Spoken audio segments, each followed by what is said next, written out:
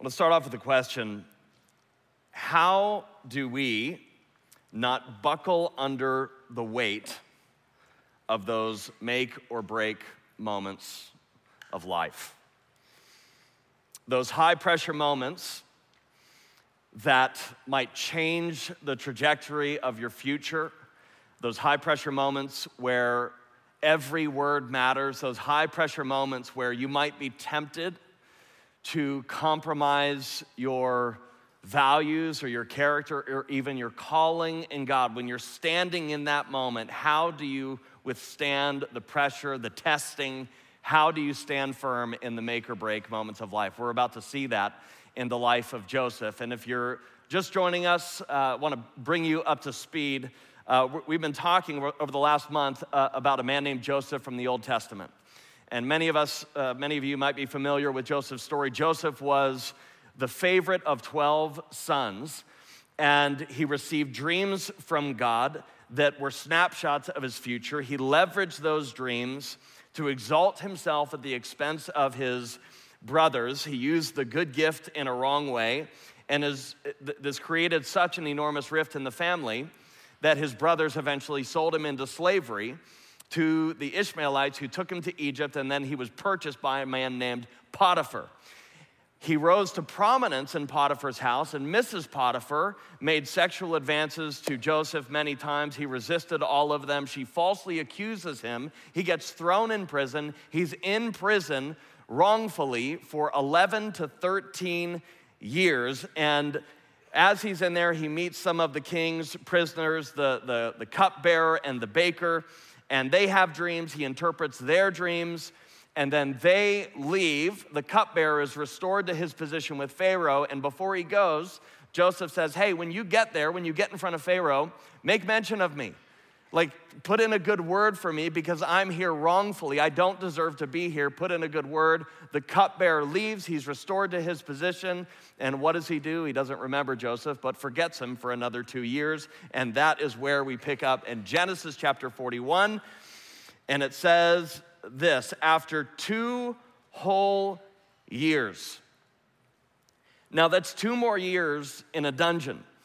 That's 2 more years alone with your thoughts and your questions and your doubts and your wrestlings and your confusion. 2 more years of being placed on the sidelines, begging God for justice, for him to come through. There's no resolution, but you're doing your best to remain faithful in little things. 2 more years. So after 2 whole years, Pharaoh dreamed.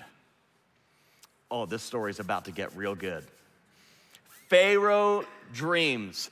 And he dreamed that he was standing by the Nile, and behold, there came up out of the Nile 7 cows, attractive and plump. And these fat cows, they fed in the reed grass, and behold, 7 other cows, ugly and thin, came up out of the Nile after them, and stood by the other cows on the bank of the Nile, and the ugly, thin cows ate up the 7 attractive, plump cows. So we have cannibalistic cows. And Pharaoh awoke, probably thinking, what in the world was that all about? He goes back to sleep. Verse 5, he fell asleep and dreamed a second time. And behold, 7 ears of grain, plump and good, were growing on one stalk. And behold, after them sprouted 7 ears, thin and blighted by the east wind. And the thin ears swallowed up the 7 plump, full ears. And Pharaoh awoke, and behold, it was a dream. Have you ever had one of those dreams that you felt like was so real while you're dreaming it, and then you wake up and you go, oh, thank God it was just a dream, right? This is the Bible's version of that, only it's not, oh, thank God it was just a dream. It's, behold, it was a dream, all right? And while there may have been some relief for Pharaoh when he wakes up, these dreams stuck with him. They haunted him a bit. In verse 8, it says, so in the morning, his spirit was troubled. And he sent and called for all the magicians of Egypt and all its wise men, and Pharaoh told them his dreams, but there was none who could interpret them to Pharaoh. So all of the advisors come to Pharaoh. He shares his dreams with them, and there's not one of them knows how to interpret these dreams, which if you're one of his advisors, that's not great for job security. And then the chief cupbearer, the one who forgot Joseph in prison for the last 2 years, all of a sudden it dawns on him and he realizes, oh my goodness, I've forgotten Joseph in prison for the last 2 years. I know somebody that can interpret dreams. And this is what he says.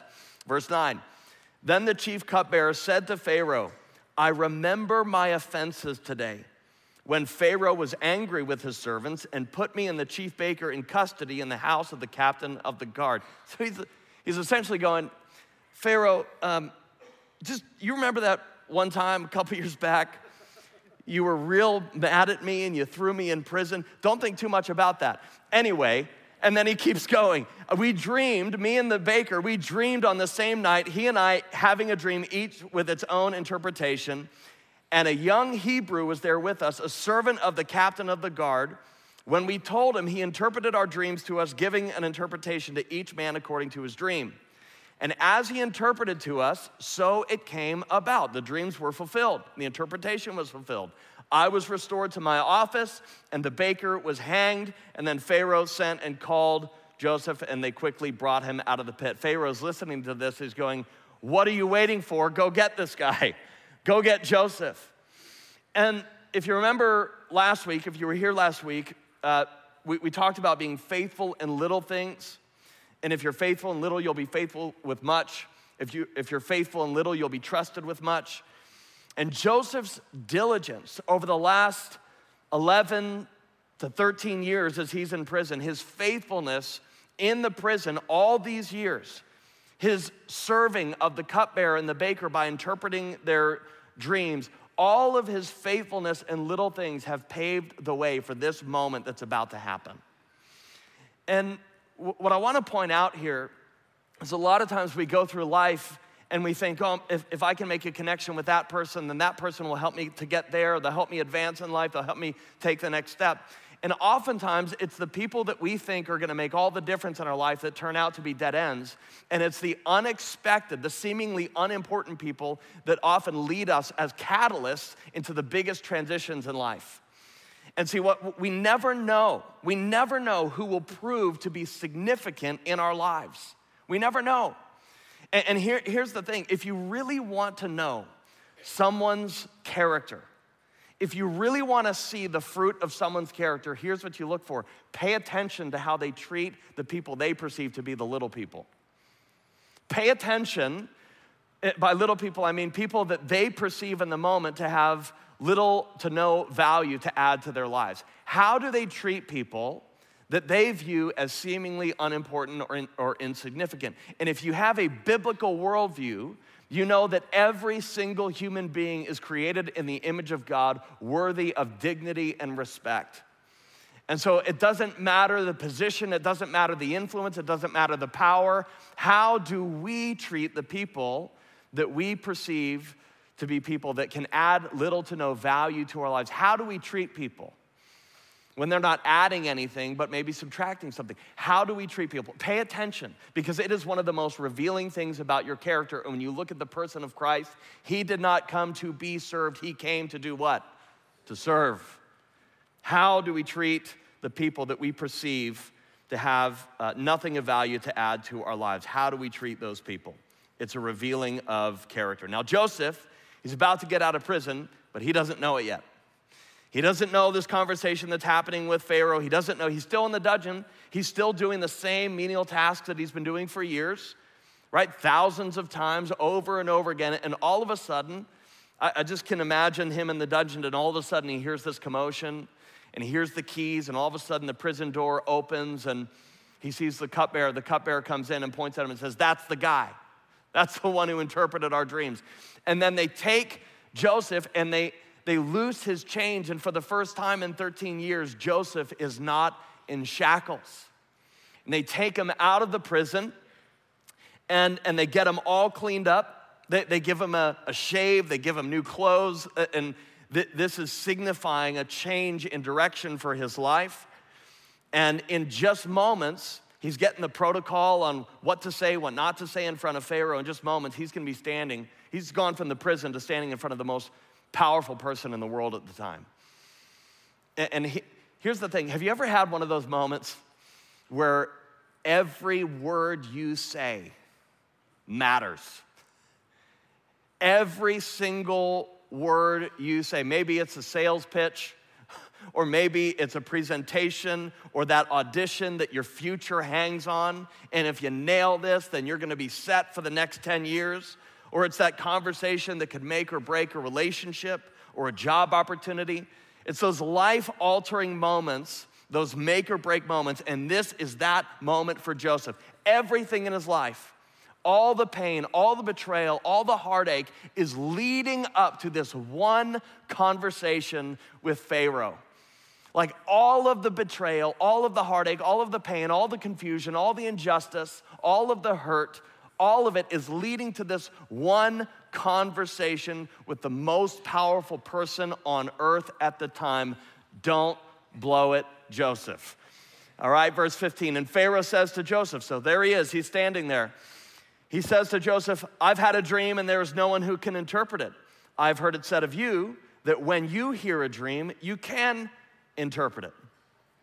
Now, if you put yourself in Joseph's shoes, you ever had one of those moments when you're standing in front of someone that's incredibly influential or somebody you've looked up to, someone you admire, maybe somebody you never thought you'd meet, and then you're finally in that moment and you're starstruck and all of a sudden you become hyper aware of yourself and you just become so self-conscious and all of a sudden you're tempted to say things in ways that you wouldn't normally say them, or like you're fumbling over your words trying to come up like, what do I need to say?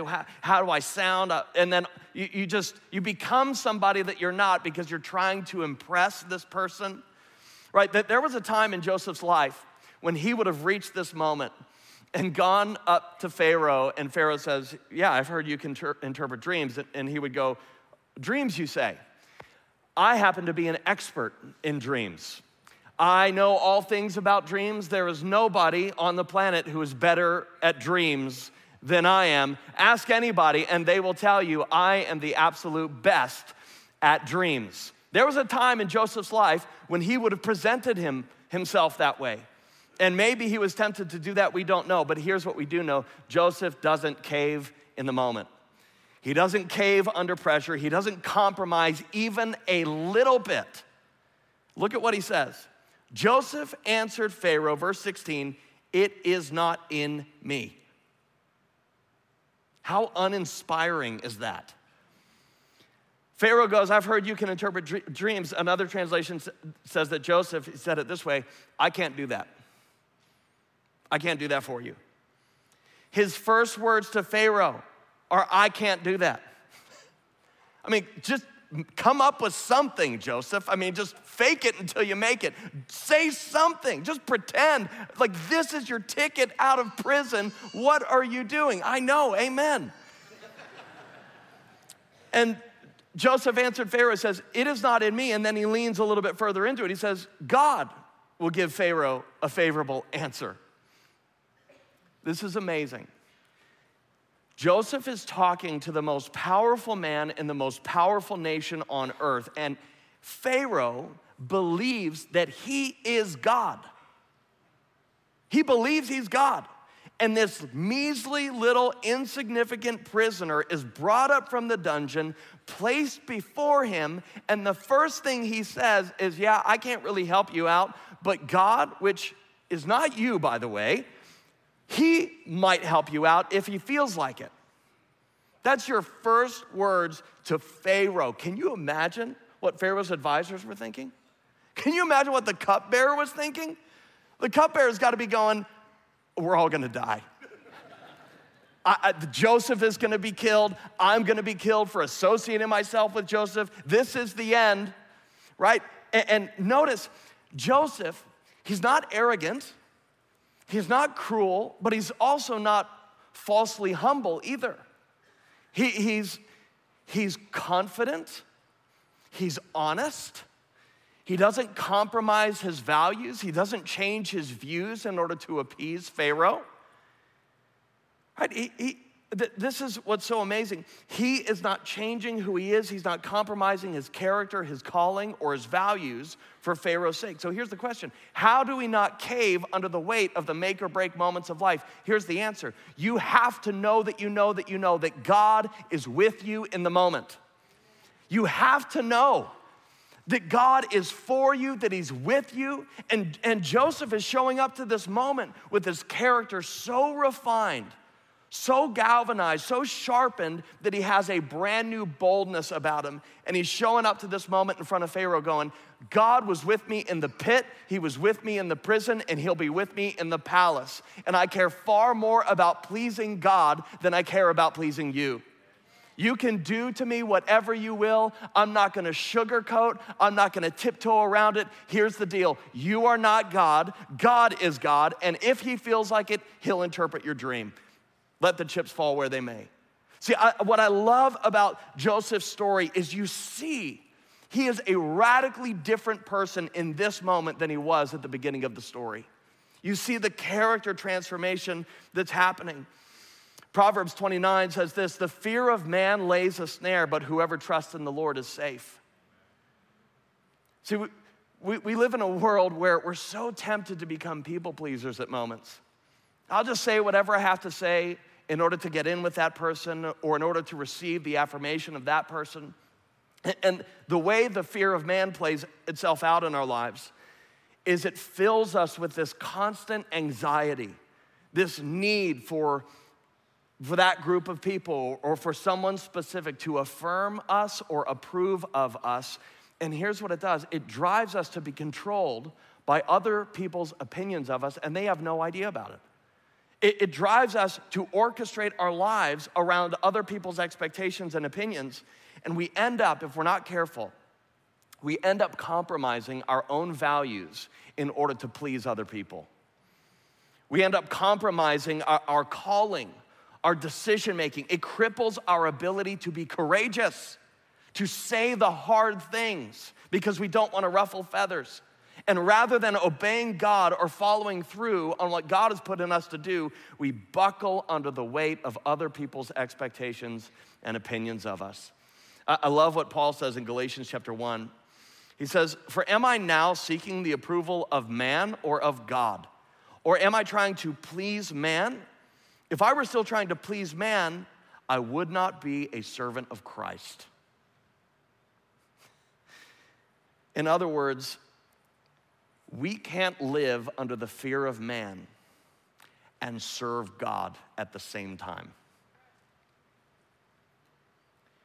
You can't remain a people pleaser and serve God faithfully at the same time. And what we see in Joseph's moment of truth is he does not compromise even a little bit. He doesn't waver. He doesn't fumble over his words. He's not even a little bit concerned about what Pharaoh might do to him. He just simply says what's true and lets the chips fall where they may. And what we see in this moment in Joseph is beautiful. We see the combination of characteristics that you would rarely ever combine in a single individual. He's humble, and yet he's bold. He's confident, but he's not arrogant. He's courageous, but he's not cruel. There's no pretense or bluster about him. He just is who he is. And in this moment, what we see so clearly is Joseph is a picture of Christ. Because in Jesus Christ, you have characteristics that are combined beautifully that you would never combine in a single individual. That Jesus is both the lion and he's the lamb. He's bold and courageous, and yet he's meek and humble. Right? And what we see in Joseph's story is he is a picture of Christ. And I love that Joseph just says it like it is. It's not politically correct. It's not socially acceptable. Like if social media were around at the time, he would have been canceled for sure. It's not culturally palatable, but Joseph just speaks the name of God to a man who thinks he is God, and he lays it all on the line. And after all he's been through, he is absolutely confident that God is with him. He's absolutely confident. He knows that God is with him. And when we go through life, when you and I go through life knowing that God is with us, and I mean absolutely confident that God is with us and for us, that he is the one, he alone has the final say over the direction and outcomes and the details of our lives, it changes us. It changes our perspective on our circumstances. It changes our view of ourselves. And it gives us a boldness and a humble confidence that we can't have otherwise. And when that happens, when we know that God is with us, it changes us and other people take notice, and Pharaoh takes notice here. And as a result, he shares his dreams with Joseph. And so he looks at him and goes, okay, that's different. Nobody's ever talked to me like that before. But anyway, here's these dreams. So listen, there were these cannibalistic cows and this nasty wheat, and here's the result. And then I woke up. What do I do with this? How do I interpret these dreams? What does it all mean?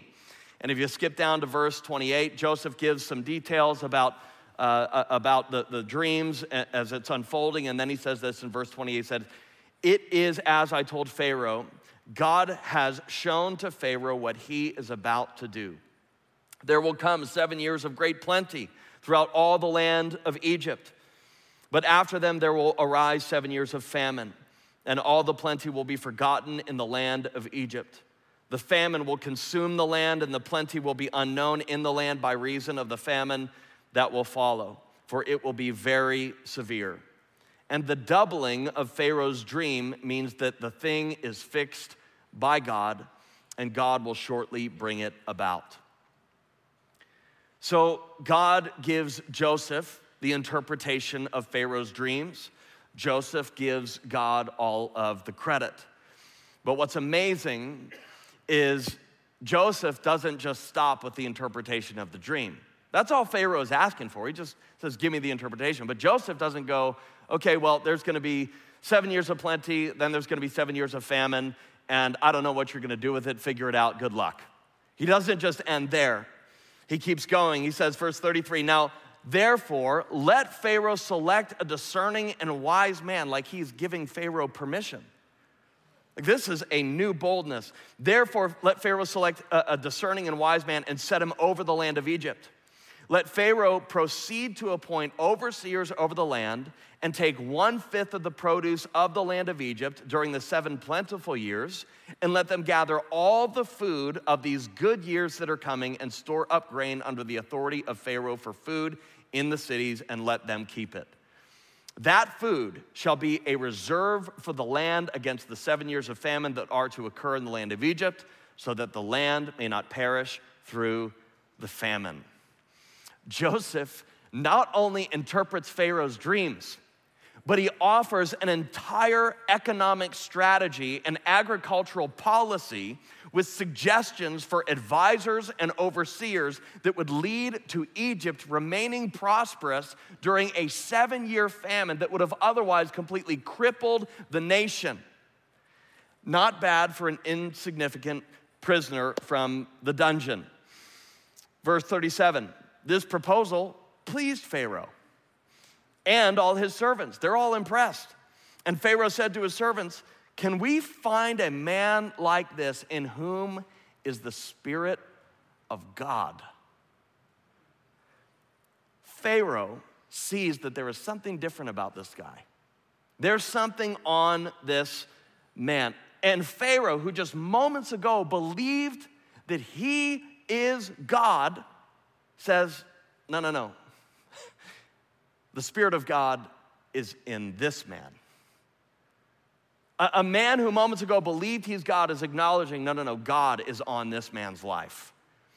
Now, this fascinating, that phrase, the Spirit of God, this is the first time that phrase shows up since the early chapters of Genesis.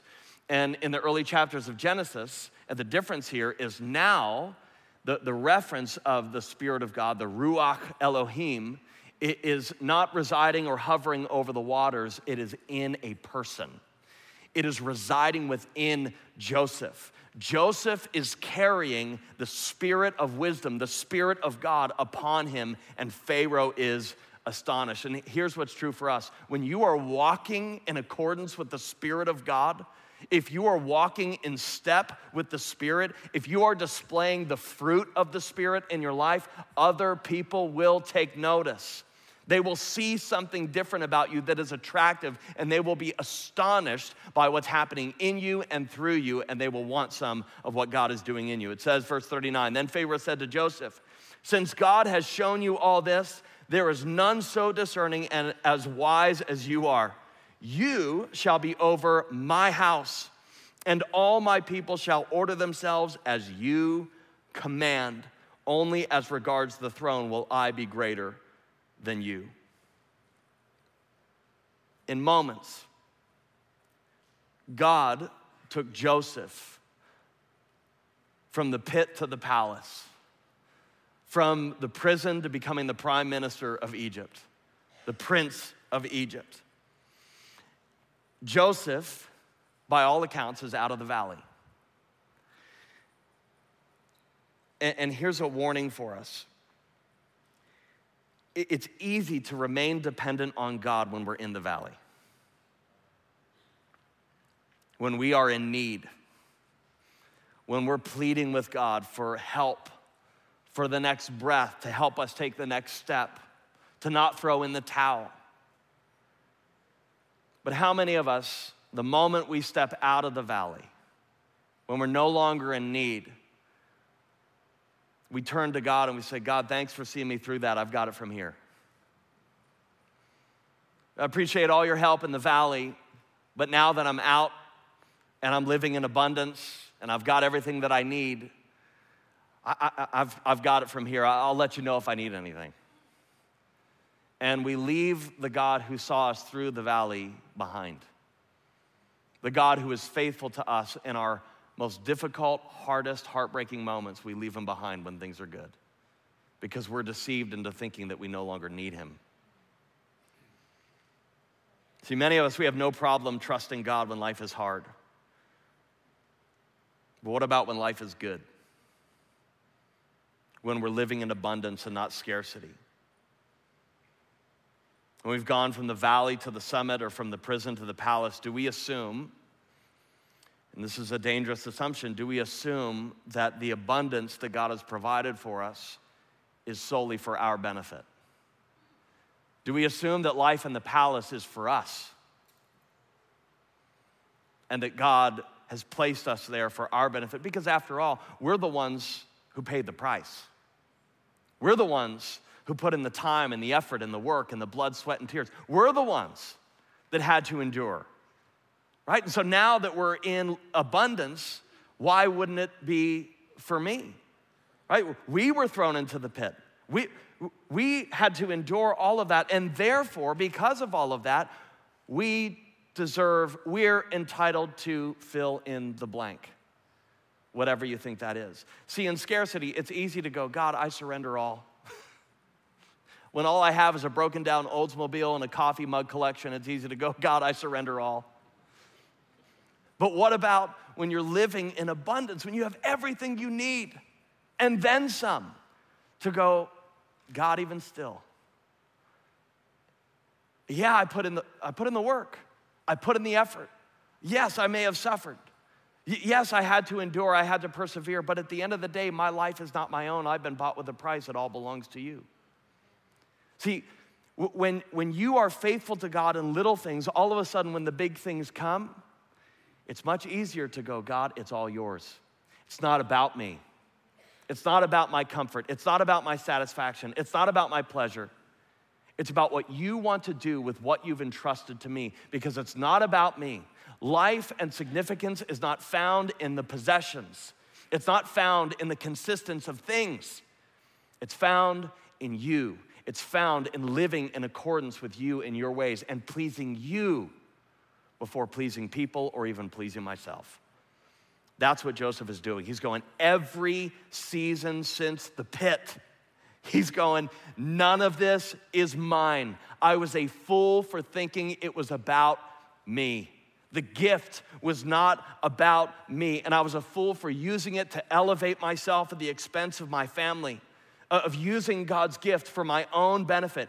any blessing from here on out, any opportunity, any provision, any position, any prosperity or power that comes my way, any fulfillment of the promise of God over my life, Joseph is going, it's not about me. It's not about me. Luke 12 says this, everyone to whom much was given, of him much will be required. What have we been given? What has been entrusted to us? And if much has been given, much is required. And all of the character formation that Joseph had to endure, it made perfect sense in this moment before Pharaoh. All of the heartache, all of the work, all of the pain, all of the diligence, all of the faithfulness, all of those moments and those series of events, all orchestrated by God, leading to this one conversation with Pharaoh, where God would set Joseph up to make it's not about Joseph. It's about God's purposes in and through Joseph for the sake of the people around him. Joseph is going, it's not about me. And it says this in verse 41, and Pharaoh said to Joseph, see, I've set you over all the land of Egypt. Then Pharaoh took his signet ring, the symbol of his authority, from his hand and put it on Joseph's hand, and clothed him in garments of fine linen and put a gold chain about his neck. He dressed him up like Pharaoh. Joseph is in the image of Pharaoh at this point. And he made him ride in his second chariot, and they, the crowds, called out before him, bow the knee. And thus Pharaoh set him over all the land of Egypt. This is a partial fulfillment of Joseph's dreams that he received in Genesis 37. Early on, Joseph was proud and God humbled him. Joseph became humble and God now has exalted him. See, we're told in the New Testament that God resists the proud, but he gives grace to who? To the humble. Joseph was faithful in little, and now he's been trusted with much. And I want to invite you, look back at your journey. Think back on your life, the journey you've been on. Think about what you've been through. Those moments where you're this close to throwing in the towel, to walking away or giving up on God or what he's called you to, but you're still here. You're still hanging in. And if you go, Rob, just barely, I'm just barely hanging in. Maybe so, but you're hanging in. And if you're there, what that means is that the devil hasn't won. And if the devil can't take it from you, what he'll try to do is convince you to give it up freely. Your calling, your character, your values, he will try to convince you just to release it and give it up if he can't take it from you. See, when you look back on your journey, I don't know what your journey has been. I don't know how hard it's been. I don't know what you've had to endure. I don't know the pain or the heartache or the difficulties or the questions. I don't know, but you know and God knows. And you're still alive. You've taken the hits. Life has pummeled you at moments, and yet you are still breathing. You're still here. Look back on your journey. It's no coincidence that you're still fighting the good fight. It's no coincidence that you're still breathing, that your heart is still beating. It's no coincidence that blood is still pumping through your veins. And when you look back at your life at the hardest seasons, where do you see God growing you and forming you and changing you and producing his character in you? So now, looking back, you recognize God's hand in all the painful moments have brought you more and more into the image of Christ, where you look like him and you're able to make an impact for his glory. See, when you look back at your journey, you can see God's faithfulness. And now that you are where you are, God has placed you in a position not for your own benefit, but so that you can provide hope and healing and life and encouragement to those around you, so that you can be a blessing to those around you. Because it's not about us. It's about what God wants to do through us. Joseph's story began with dreams of being exalted above his family, above the moon and the stars and the sun, and then he was thrown into a pit and left for dead. He descended down into the pit. He was betrayed. He was put in shackles. He was sold for silver. Joseph was falsely accused. He was slandered. He was lied about, and he was taken deeper into the dungeon, left there for 13 years, forsaken and forgotten, only to eventually rise to prominence and power out of the pit. He's exalted over all of the land of Egypt as the prince of Egypt, the prime minister of Egypt, where God is about to use him to change not only a family, but to change the direction of an entire nation. 2,000 years after Joseph, another one descended from above the heavens, was betrayed and sold for silver. He was falsely accused, slandered, condemned, and forsaken on a wooden cross and then buried in a pit, only to ascend 3 days later, conquering death, hell, and the grave, to be exalted at the right hand of the Father in victory and authority and power and honor and glory. And one day, every knee, not just in Egypt, but every knee on earth will bow before Jesus, who is the King of Kings and Lord of Lords. Every tongue will confess that he is Lord over all. See, what Jesus did, he brought about a salvation. He brought about freedom, not just for one family or one nation, but for the entire human race. So that anyone that would believe on the name of Jesus, that he would be saved. If you believe in your heart and confess with your mouth that Jesus is Lord, you will be saved. That's a promise. I want to invite our elders and their wives and those serving communion to come forward and prepare the elements. And we're going to remember the salvation that Jesus offered through the sacrament of communion today. And for those of you that are new to church or aren't familiar with communion, the bread, it represents the body of Christ that was broken for us. And the cup, it symbolizes the blood of the new covenant, the blood of Christ that was poured out for us as Jesus was crucified on the cross. And what we see in this, Joseph in this story is a picture of Jesus, and what we see in Jesus is he offered himself up completely. He descended into the valley of death so that you and I could receive everlasting life. And today, if you've yet to surrender your life to Jesus and you're ready to make that decision, please let someone know. If you came with somebody, let them know. Or you can let me know, or any of our elders, let them know that you're ready to make that decision today, and we would love to help you get started in your faith, whether you're coming to him for the first time or coming back to him after wandering away. And as the ushers dismiss you row by row, as you take the elements, you can go ahead and partake whenever you feel led, whenever you're ready. I'll come back up and close us in a few minutes. But church, would you stand with me as I read 1 Corinthians 11? It says, the Lord Jesus, on the night he was betrayed, he took bread. And when he had given thanks, he broke it and said, this is my body, which is for you. Do this in remembrance of me. In the same way, after supper, he took the cup, saying, this cup is the new covenant in my blood. Do this whenever you drink it in remembrance of me. Let me pray for us, and the ushers will dismiss you. Father, thank you for the beautiful picture that you've given us in the life of Joseph and the beautiful picture that you give us in the life of Jesus. God, that he descended from the heavens, that he lived a perfect life, that he died a sinner's death in our place, that he conquered death, hell, and the grave so that he could stand to offer new life, salvation, redemption, freedom to anyone that would believe on his name. God, thank you for the ascension of Jesus, where he is now at the right hand of the Father. God, we thank you for the body, for the blood. God, we thank you for your love over us. And God, as we take the bread and the cup today, would you let it serve as a reminder that you are with us, you're for us and not against us, that there isn't anything that can separate us from the love of Christ. God, we're grateful. And today we respond in worship and adoration with gratitude and cheerful hearts. We pray all this in Jesus' name. Amen, church? Amen. The ushers will dismiss you row by row. Partake of the bread and the cup whenever you feel ready.